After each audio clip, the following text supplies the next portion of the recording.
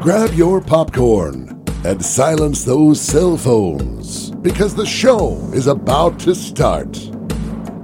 Rick and Nick Talk Flicks.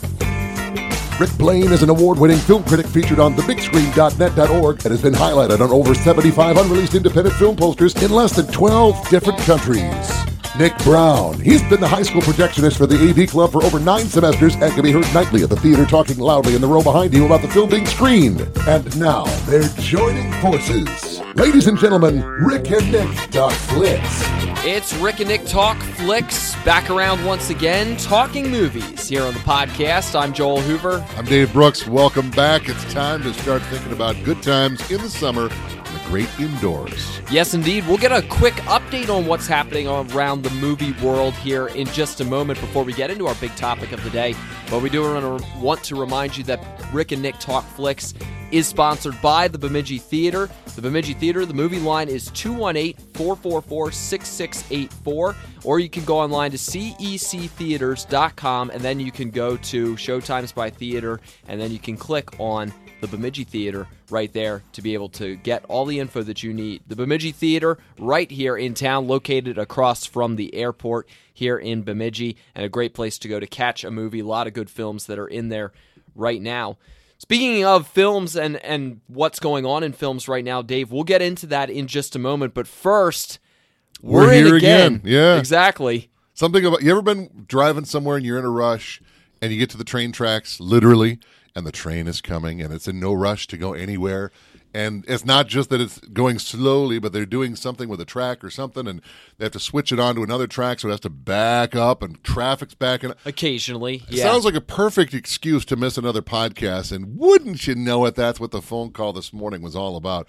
There's a train. It can't. So they're stuck behind a train crossing, literally, and we got to get this thing recorded. So no Rick, no Nick, but you got their better halves. It sounds like something almost out of a movie, how Rick and Nick are getting themselves into these situations. Soon they're going to be saying that they're being chased by a plane in a random cornfield out in Illinois. You know, that's page 37 of that Christmas present I should never have given Rick. 101 ways to get out of work with excuses that work every time. Actually, I was going to start quoting 50 Ways to Say Goodbye by Train and start making some comments about the lines there. I think they're getting to that point where they have all these mishaps that are happening, and they're practically making up excuses that are almost straight out of that song. You know, the better excuse and much more appropriate excuse would be, hey, we're in line at the movie theater, and it's such a popular summer box office season.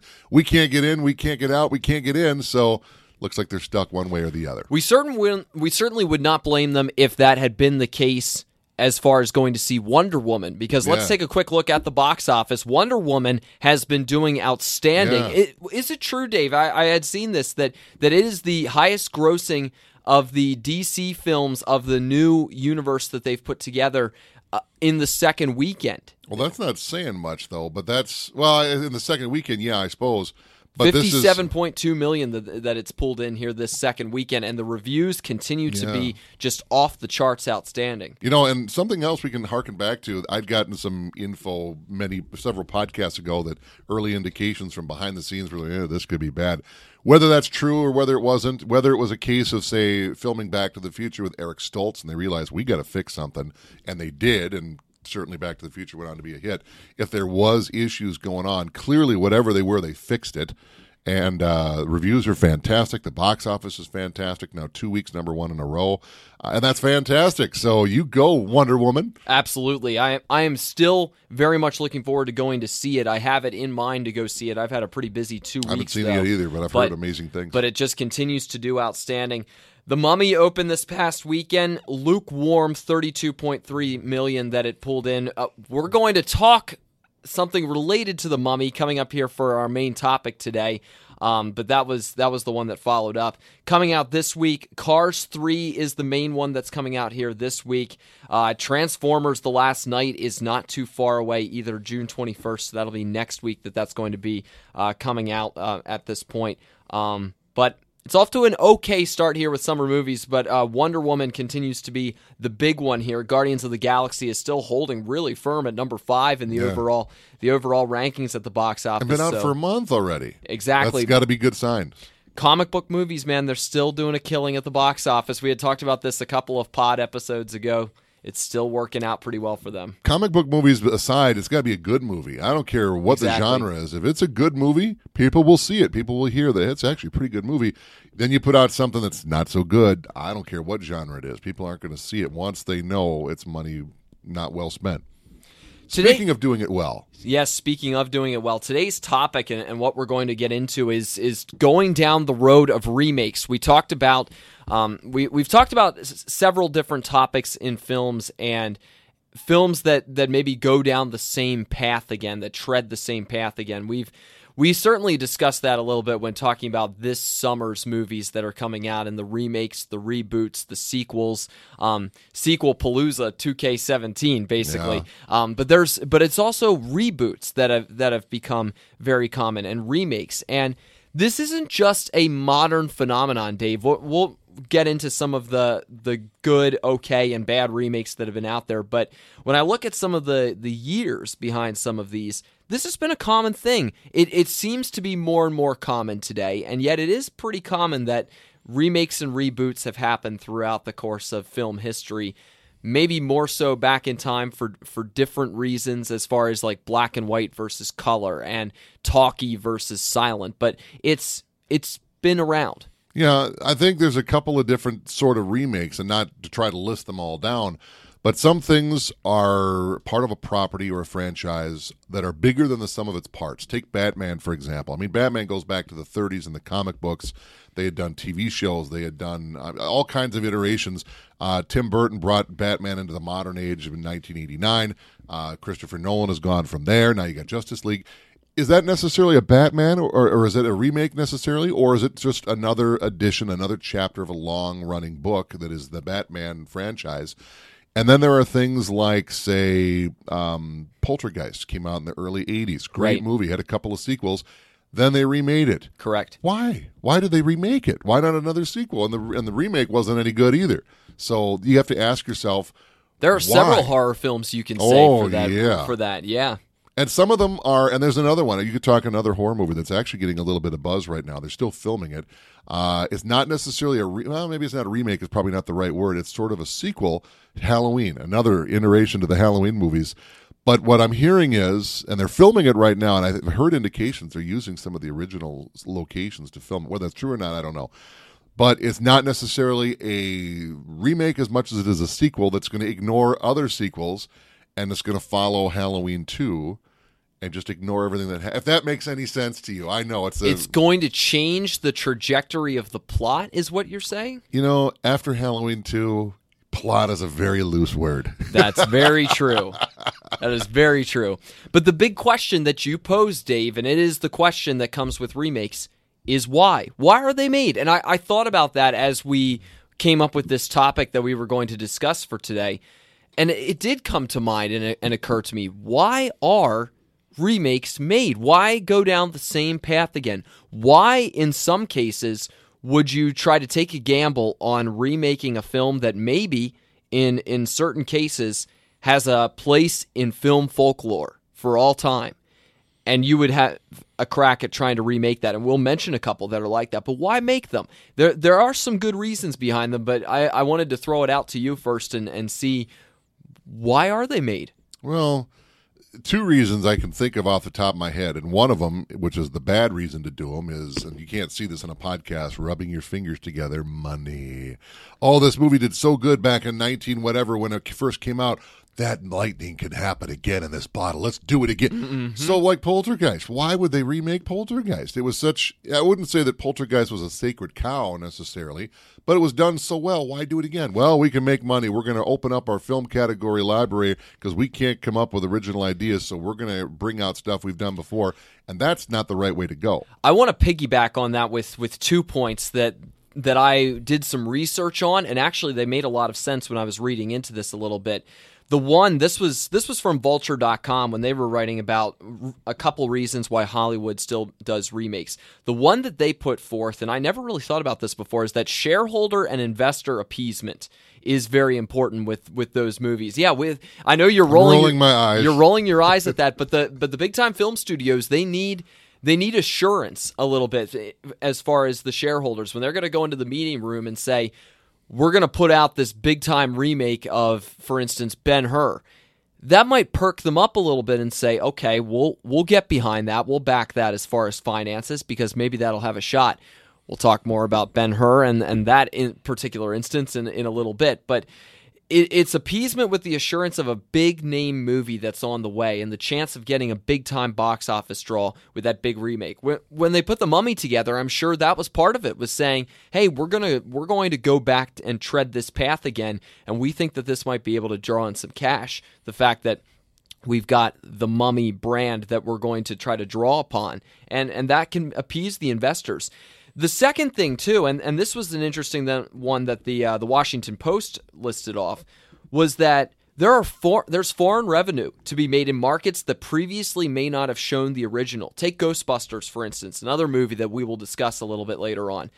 Ghostbusters, when it was originally released, and I need to find this particular point 1984. Of the article here, in 1984, less than 20% of its revenue came from foreign viewers at that time. But the new one, the 2016 one, more than 40% of its ticket sales were foreign at the time that this article was written. 6 million of those sales came from Russia.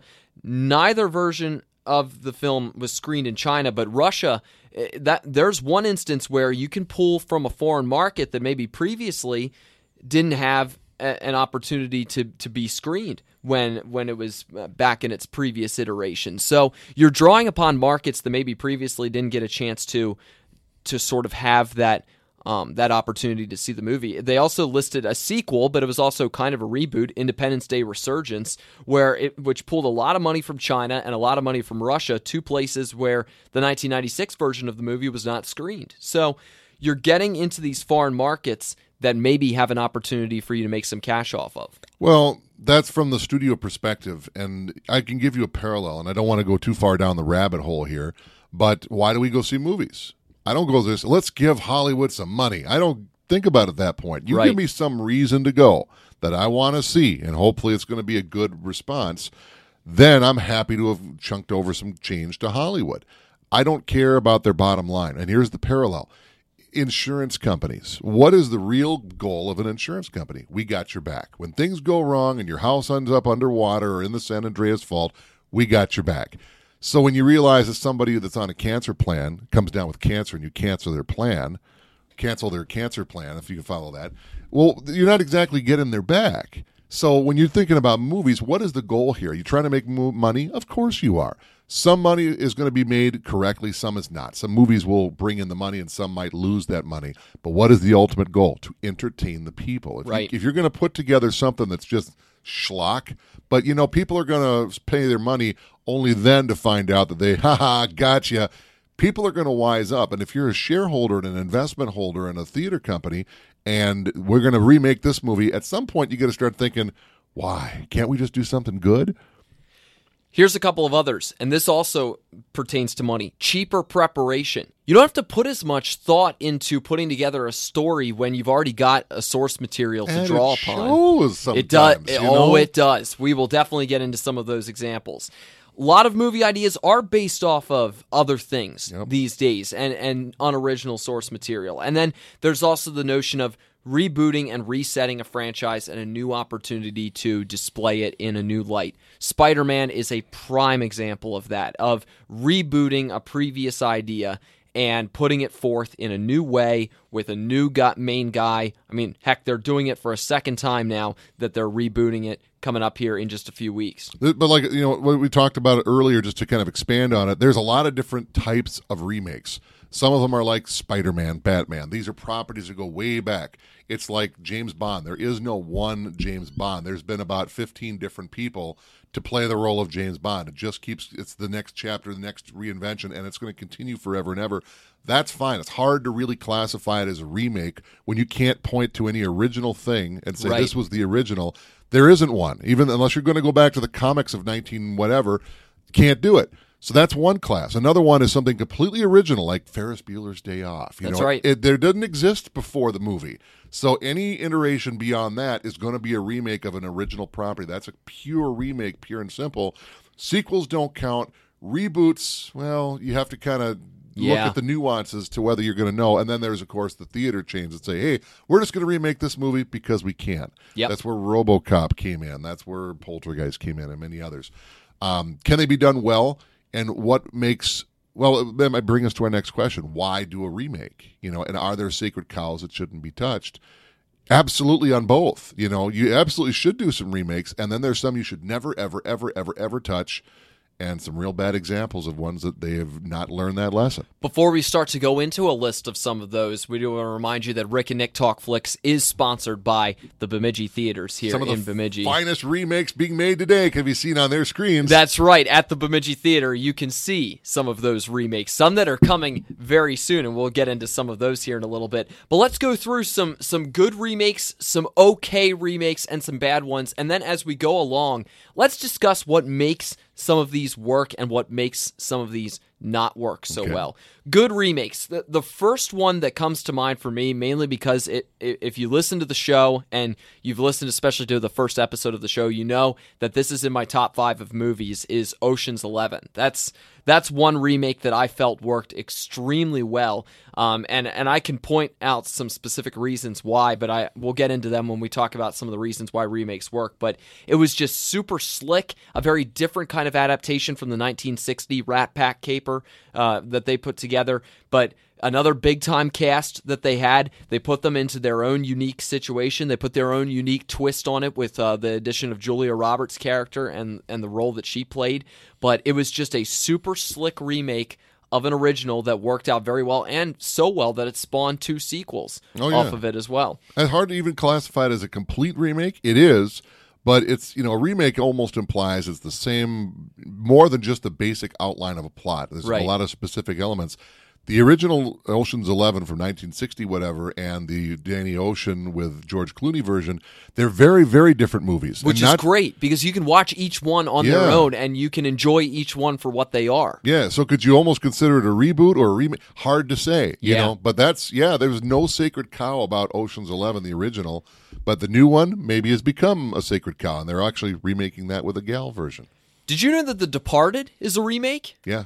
Yeah, Internal Affairs, which was really big in Hong Kong back in 2002. The Departed was based off of that, with Scorsese putting that one together in 2006. I mean, it did incredibly well, of course, and won several Oscars, but was actually a remake, and boy, was it a very good one, although I don't think Internal Affairs had the same kind of pull in the States, or at least reach in the States as it did, especially overseas in Hong Kong. But The Departed was another example of one. Yeah.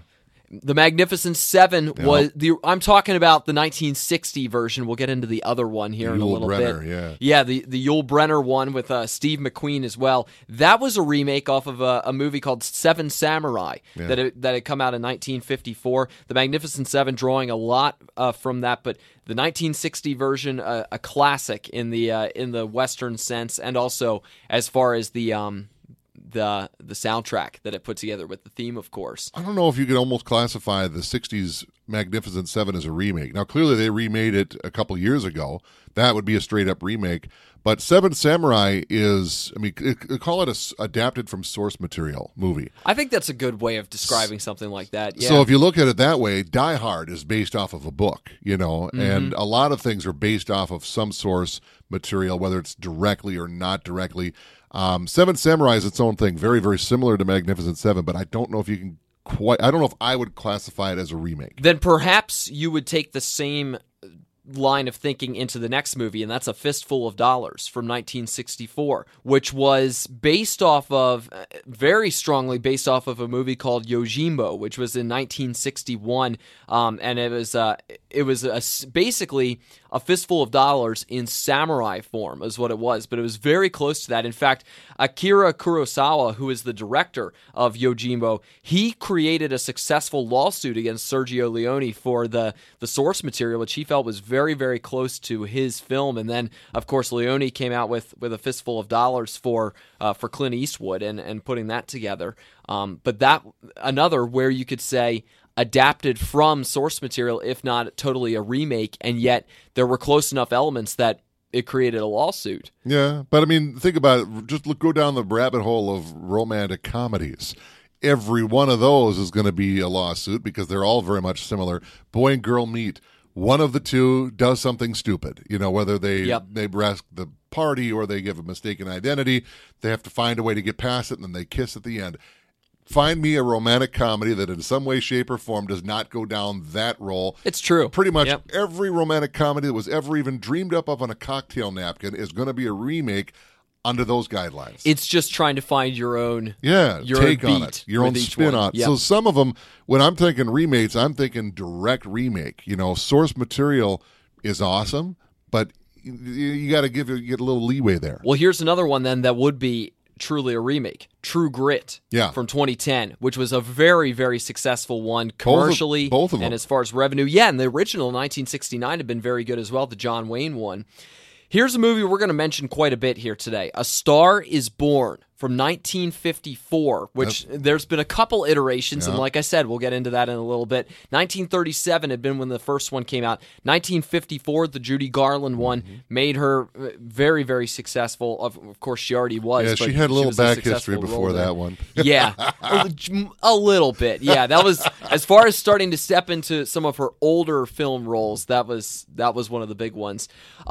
Sherlock Holmes, in some ways, that was a reboot, bringing that back again here with Robert Downey Jr. and Jude Law. Back real quick to A Star is Born. They're remaking it again. Well, like I said, Gaga, we'll get into that here in a little bit. Yeah, definitely, because it's happened a couple of times over, and we'll discuss that in a little. Yeah. But Sherlock Holmes, you were saying? Yeah, Sherlock Holmes. That'd be technically a reboot, probably, right? With a new iteration. I would lump it in with the Batman Superman. It's from a source that is greater than the sum of its parts. So this is just the next chapter and the next iteration. And they're not doing the Robert Downey Jr. or Sherlock Holmes anymore. It'll come around again. You've already got Benedict Cumberbatch doing it on the small screen, or had been, and there will be other iterations. How many actors can you think of in one breath that are really good actors that have done Sherlock Holmes? Quite a few. Yeah, it's hard to really classify it as a remake when it's never Ian McKellen was the most recent. Yeah, I don't think there's a way you can give me an original source that's not the novels by Arthur Conan Doyle. Yep. I don't think you can do it. So if you can't do it, it's hard to classify it as a full remake. Yeah, I had Batman Begins listed here as well. Any other good ones that maybe I didn't mention, Dave, that you really consider to be good remakes or ones that worked? I think there are some that remakes are real tricky. If you're going to do it, you better do it right. And 9 out of 10, I honestly can't think of a great, what I would classify as a remake. Yeah. Now, I can think of some good reboots, and we'll get into reboots here as we go, where you take the same idea, spin it somewhere different, go a completely different way to the point where the bare bones of it are pretty much the same, but it goes off enough to the point to start this whole new thing that reboot would probably be more appropriate. Here are some okay ones, and we can debate how okay they were or not. King Kong from 2005. The 1933 one is considered one of the great films of all time, very innovative for its time there. In 1933, and they were able to do all that they did, especially with Kong himself, and making him so very effective as far as the movement and motion capture that they had for that. The 2005 version, obviously, with Peter Jackson fueling that, a lot more CGI that they were able to do. That is a long movie as well, a very long movie, but there were elements of it that still worked. There were others that maybe weren't quite as powerful or were a little more overblown, but King Kong was definitely one that came to mind that was good in some respects, maybe not quite as good in others, and that's very hard because you are going up against the unassailable there as far as the history of the original King Kong. Well, King Kong is another example. He's more than the sum of his parts. If you watch any given King Kong movie or King Kong versus movie, this is what King Kong's... No, he's more than just any watching the movies. If you watch every King Kong movie that ever was, you're still not quite getting the full breadth of the Kong character because he's more than the sum of his parts. Well, now they are coming out with they had Kong Skull Island and starting to get more into They're doing some of the backstory. Kong versus Godzilla or something like that. Yep, starting to go that route. Monsters versus monsters. Yeah. Speaking of Godzilla, that was another okay remake. It did all right back in 2014 after the 1998 version, which, depending on who you ask, was either great or campy, depending on who you talk to about that. But that was another one that was just okay. Yeah. Just all right. Here's a very interesting one. Charlie and the Chocolate Factory versus Willy Wonka. and the Chocolate Factory. What did you think of that remake? First of all, I never saw the remake because really? I didn't really like the original that much. Really? And people have a great affection for the Wilder version, and it is its own thing. I've seen it a couple of times. I don't really like it that much. Okay. To me, it's like a children's horror movie, and it's just so. Oh, you would be fascinated. Well, maybe creeped out by the Tim Burton version. Yeah, I know about it. I know some of the things that are coming up about it. But I mean, if I wasn't all that enthralled with the first one, I'm not all that drawn to see the second one. Fair enough, definitely. And there's nothing wrong with it. It's way out there. It's very psychedelic. It's just not my flavor. Then you would probably think that they doubled down on the 2005 version, which was the opinion that I had when I saw it. I thought basically that they had doubled down on the original as far as some of the more psychedelic and strange elements of the story. So we'll put it to you this way. If the Wilder character was somebody that I'd met in real life, I think he's interesting. Weird but interesting. If I'd met the Johnny Depp version of the Willy Wonka character and I had my children around, I would pull my children away. He is creepy. He's like Michael Jackson running a chocolate factory. Get away from him, kids. Don't even look at him. Get in the car. Shut up. Get your stuff. Get your sister. Get in the car. Let's go. I'm not going to go pay money for that. But that's just me. Everyone got their own taste. Here's another one that was an okay remake, and despite having a pretty big-time cast, they were going up against a movie that had done pretty well, and I'm talking about High Society from 1956, which was a remake of the Philadelphia Story with Cary Grant and James Stewart and Katharine Hepburn from 1940.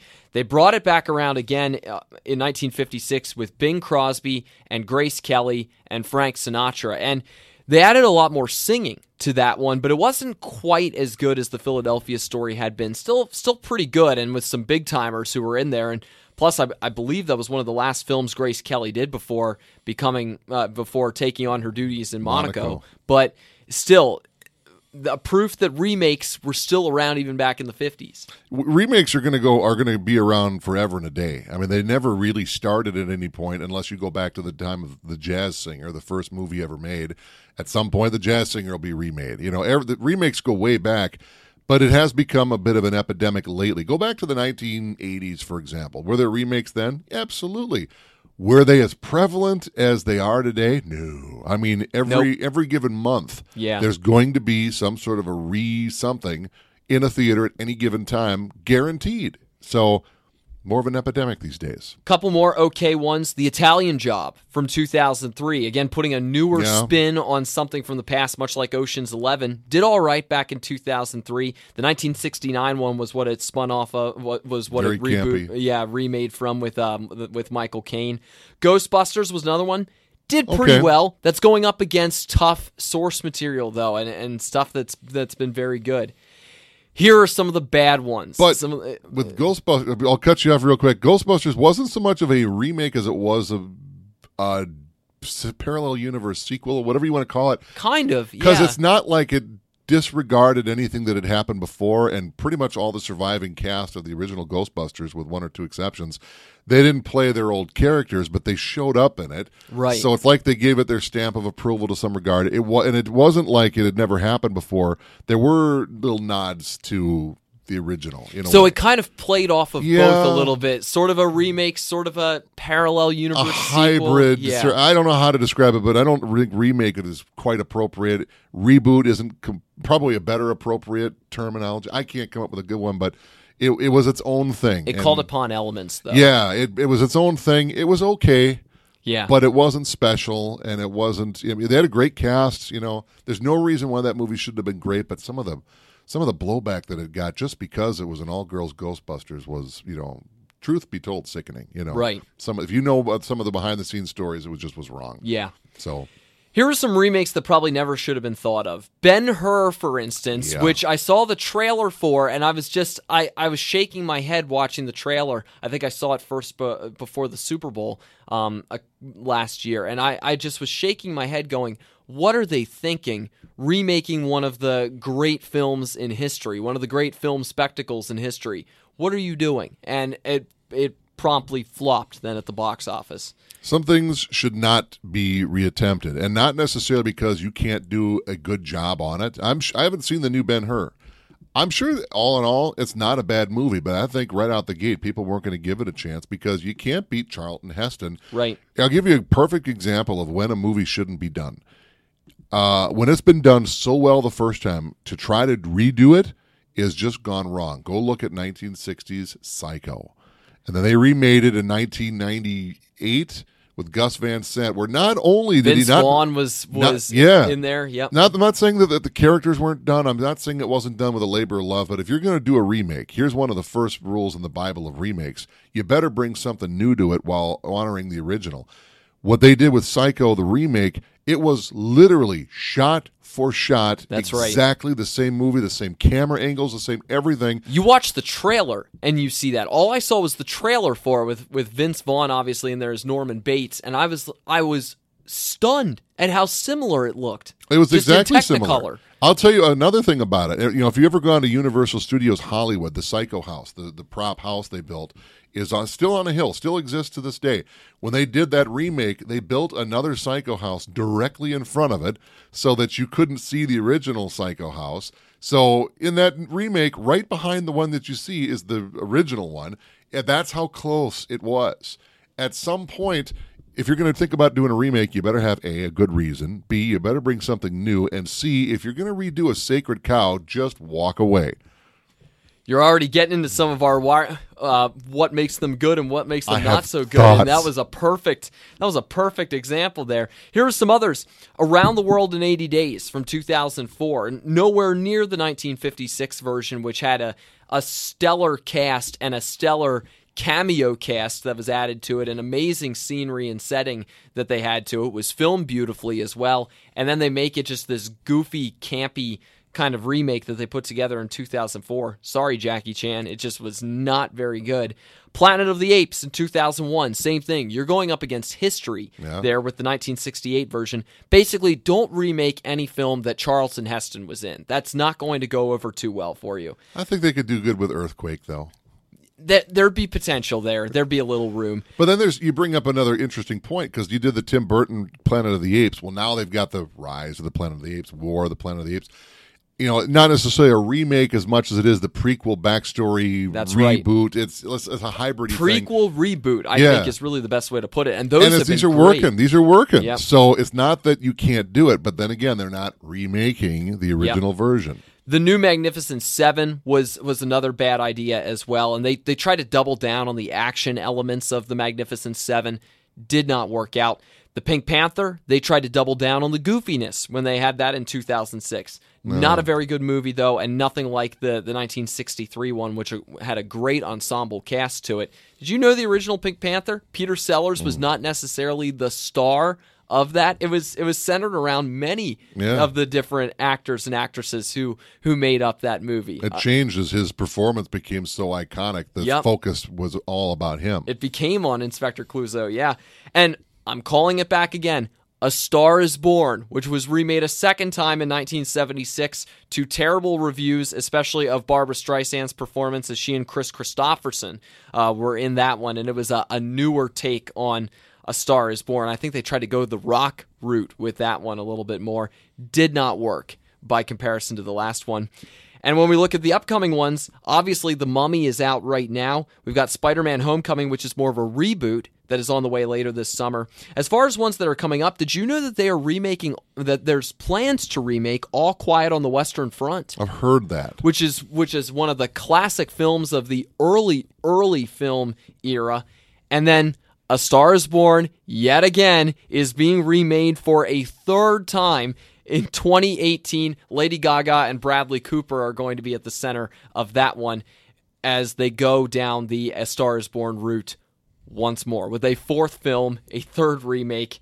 I can hardly believe I'm saying that. Well, there are times where I don't think there's any one iteration of A Star is Born that would be sacred cow status. Oh, the title, sure, everyone knows A Star is Born. What about the Judy Garland one, though? No, it's a good movie, but I don't think it's iconic status. You know, I just don't think that it is. It certainly is one that made an impression. It probably did it the best, but I don't think it still reached iconic status. So they remake it again, they remake it again, they remake it again. Could it be redone? Absolutely it can. It's not the kind of thing when you hear it's being remade, unless you really look into it and you realize, really, this is the fourth time. It's like, this is his fourth marriage. Maybe you should just give it up. It's not like that. If they were going to redo A Sacred Cow, and maybe that should be what we talk about, when do you just walk away immediately if you are smart at all? Well, let's get into some of what makes them work and not. But first, we want to remind you, Rick and Nick Talk Flicks is sponsored by the Bemidji Theater. We're very pleased to have the Bemidji Theater on board as the sponsor of the podcast.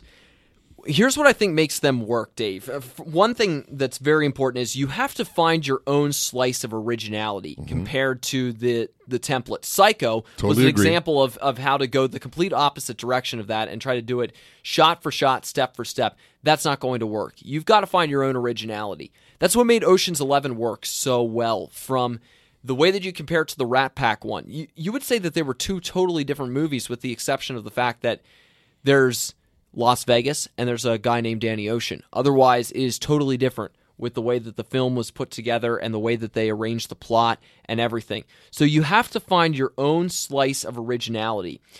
One solution to this is portraying the film in a different presentation format, and Disney is going this route with a lot of the live-action films that they are starting to do. Yeah. Beginning with Beauty and the Beast and The Jungle Book, they're doing these live-action films of the old cartoon movies that they have, and they've got more that are on the way in the near future. That's another way that, even though it might be a quote-unquote remake, you're still doing it in a different presentation format. That's one solution that you can have. Another would be find a new slice of originality that the old iteration did not have and try to make it good. Yeah. But you're talking about, say, Beauty and the Beast, for example. Was it a Disney creation? No. It was an old fairy tale that goes way back from whenever. Disney did a version of it. Right. I think I may be speaking out of turn here. I'm not sure if Snow White was a Disney creation or if it had a backstory. I don't remember, to tell you the honest truth.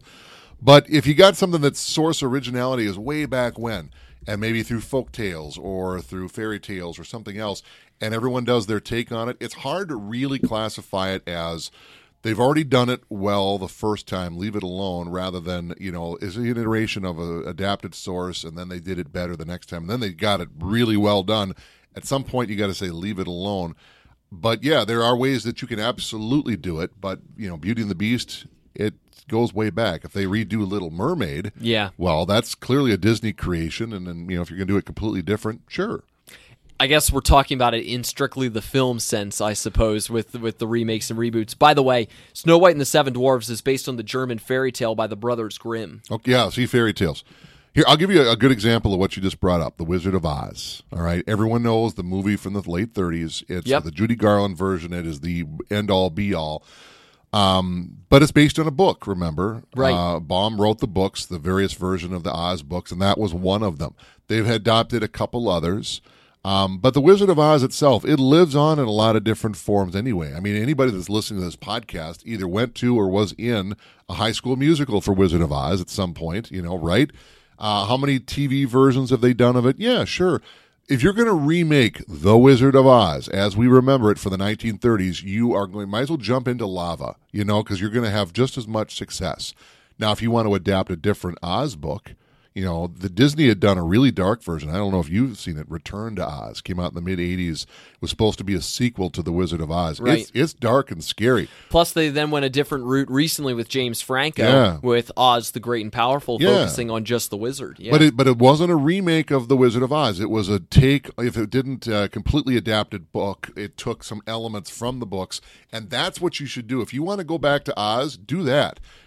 Do like the James Bond novels, where very rarely when they were redoing the novels, they don't redo the novels all that faithfully. Some they do, most they don't. They'll take a few elements and they'll do their own thing. So it's got some originality and some adaptation to it. And so if you're going to do a Wizard of Oz or an Oz book, do that. Do not touch the sacred cow that is the 1938, I think, original. That's right. Here's another thing too, Dave. A lot of the remakes that have worked have been remakes of movies that were sleeper or niche films in their previous iteration, or that were foreign as well, especially some of the ones that I mentioned, some of the Western ones. Those were based off of foreign ones. Now they were bringing them into an American audience and a very specific target there. And you try to find your own. You try to find these niche films or the sleeper films that did okay, and then bring them into a new light or into a new type of setting. Like a couple of these, certainly, Ocean's 11 came to mind with that. A Fistful of Dollars was one that used an old iteration that was done overseas and then worked off of that. The Departed, same kind of thinking that went into that. These niche films that you can put into a completely new light. Yeah. But then again, the original source, was it a sacred cow? Is it the kind of thing where everybody held it on a palace, or on a pedestal rather, and you can never do it better than this? If you can't answer yes we can to that, then again, jump into the lava lake. It might just be too much to overcome. Even if you've got a director, and this was another point that I had for what makes them work, having a director that can balance source material well, along with good ideas, original ideas, and is a good storyteller. Sometimes you might have all of those elements with who you have putting it together, but it's just too tall of a mountain to climb. Well, a really good example you brought up about foreign things, we'll bring it to TV real quick, The Office. If you know the show, you know it was a British show. That's right. Back in the day that was very much like the American version. They just Americanized it, and they brought in an American cast, and it became one of the better and American humor as well, because it's a bit drier in the British version. Yeah, they took the bare bones of what was the British version, Americanized it, and it was a huge hit here too when it got the culture shift. There's nothing wrong with that. The Office was a great show in the Britain. It's a great show in America, but it was never a sacred cow. Mm-hmm. And so that was a perfectly fine version. Sticking with TV, the Hannibal series that was greatly acclaimed, didn't great viewings, but was a great show. Oh yeah, clearly based off the Thomas Harris novels leading up to Silence of the Lambs and so forth. Was that such a sacred cow? I think redoing the Silence of the Lambs certainly is a bad idea, but the characters themselves and taking them into different ideas, nothing wrong with that. That's so long as you do it well. Remakes fail, I think, for a couple of very specific reasons. We've already touched on a few of them here, but the biggest thing that I keep coming back to, and that goes beyond, that's not just the taking on a film that has such reverence. I think that's a very big one, and I'm glad that you've pointed it out so much. I think the other thing that makes them fail is that they are used in a gimmicky, cash-grabbing kind of way. Yeah. And what I mean by that is they'll aim for a cheap grab, like overblowing the action a little bit, trying to really double down on the action, or doubling down on the humor too much, doubling down on elements that are outside of good storytelling and putting things together, trying to rely on the cast that you've assembled and banking on their charisma and their talents to carry you through what might be pretty poor storytelling and writing that's been put together. Using the stars as a gimmick or a crutch, or using action as a crutch, using comedy as a crutch, it is not going to work with these remakes. That's what a lot of those poor ones, or those okay ones that we mentioned, do, is that they try to rely on those things too much, and they forget what made the source material work was it's good storytelling, it's good cinematography, it's blend of all the good film elements that we talked about in the very first episode of this podcast that make those films work, and yet they totally lose sight of that, and that's, I think, why remakes fail. Well, another reason that remakes fail is because sometimes what made the original so good are those X factors that they didn't necessarily, plan on paper. It just kind of worked out that way. I brought up earlier about Michael J. Fox's absence from the original versions of Back to the Future. Just a real quick backup. Those of you that don't know, they filmed half of Back to the Future with Eric Stoltz as Marty McFly before they realized we have a problem here. He's a very good actor, but he was playing the role as something very serious. Oh my gosh, I'm stuck in the 50s. How am I? Oh geez, it was a crisis. Michael J. Fox's take on it was much more humorous, and that's what the movie needed. Had they continued with Eric Stoltz, it wouldn't have worked. And so they knew that. They recast the role, and they reshot all the scenes, and then the other ones, and Michael J. Fox was a huge part of what made Back to the Future go. So let's say, for argument's sake, Lord forbid, they wanted to remake Back to the Future. We got the same car. We're going to use the same sets. That's awesome. Is Christopher Lloyd going to do Doc Brown? Because nobody could do it like he did. Are you going to get a Michael J. Fox? Nobody, I don't care how talented they are, could bring that in. So many people have it so ingrained, for one, and it is a sacred cow. Leave it alone.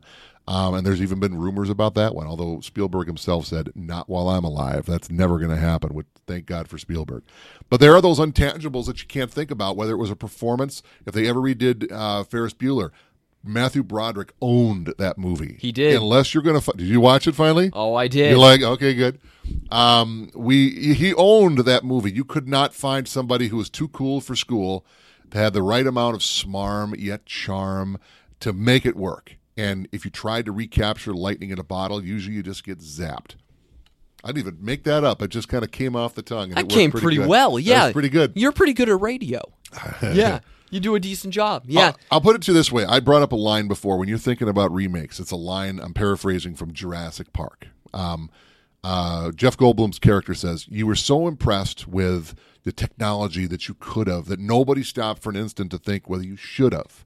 And that is a key behind-the-scenes question that should be asked before you ever even attempt a remake, reconceptualization, reboot, whatever you want to phrase it as. You think long and hard about this before you go down that path, because then there's a couple $100 million down the drain like the producers of The Mummy are learning about. Right.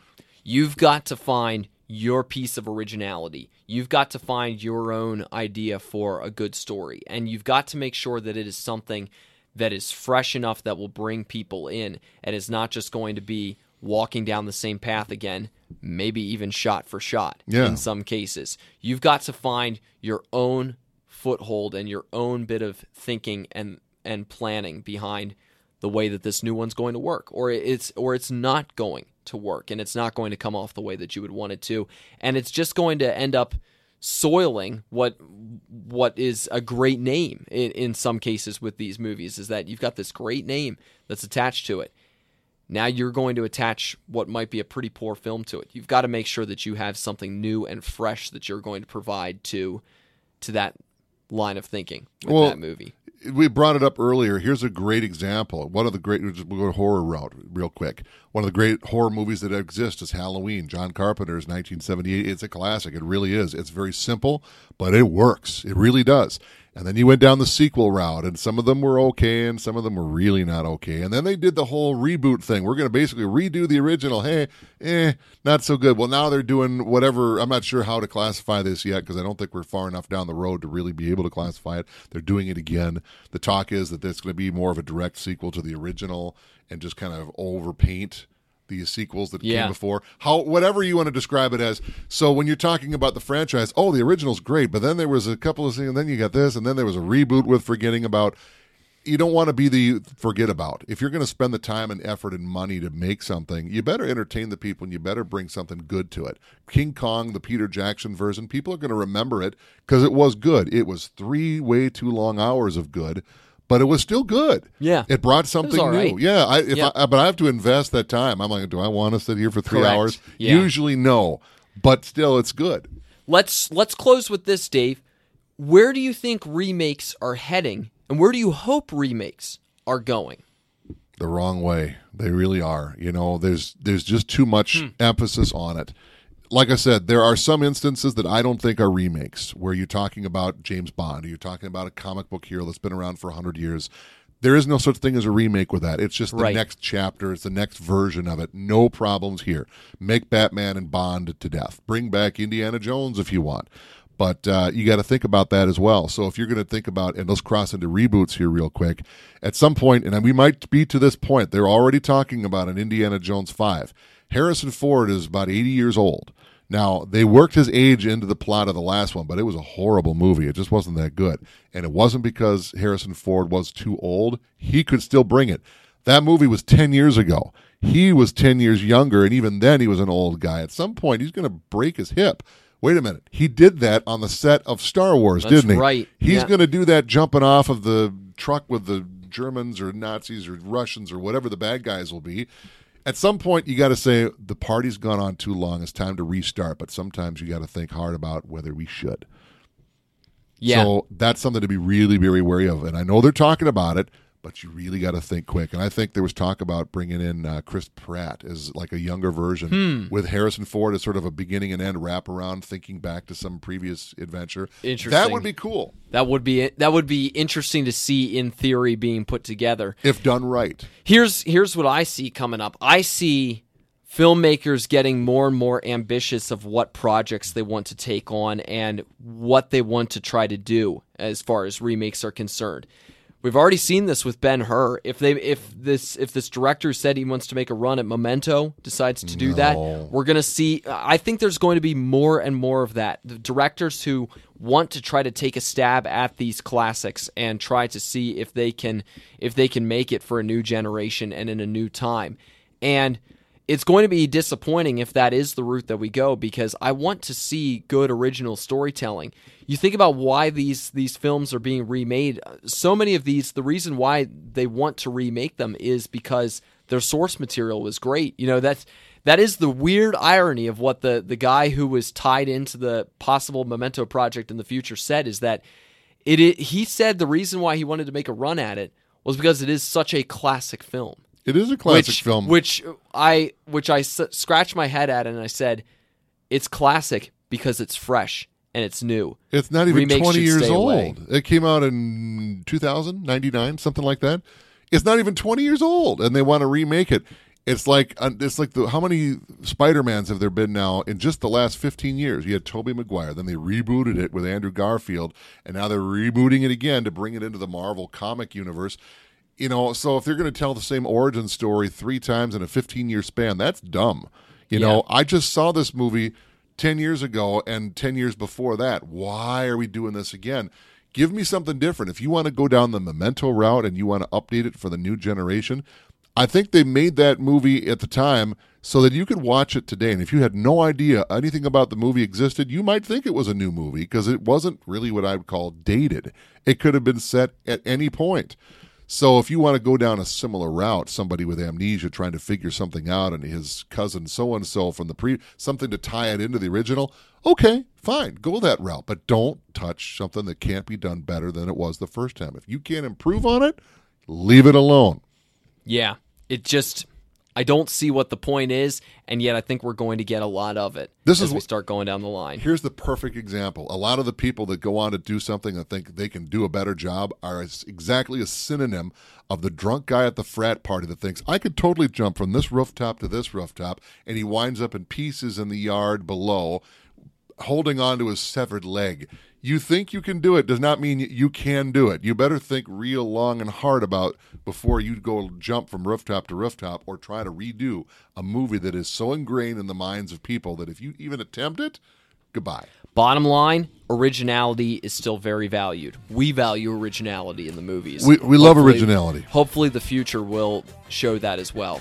Well, I'm hearing that the train got through, so I think Rick and Nick are on their way, so we better wrap this up. Rick and Nick Talk Flicks is sponsored by the Bemidji Theater. Stop on by, see a movie at the Bemidji Theater. Great place to go catch a film, and so many great ones to see, and a lot of good ones that are in right now. I know I'm certainly going to be going there here very soon to go see Wonder Woman. Not just the movies. I mean, you can get a whole crew of bad movies come out. It's still a good experience at the Bemidji Theater. They really take pride in what they do there. Absolutely. I'm Joel Hoover. I'm Dave Brooks. Thanks for joining us at the movies. Depending on whether there's trains crossing again, we may or may not be back for Rick and Nick. We'll see you at the movies, regardless.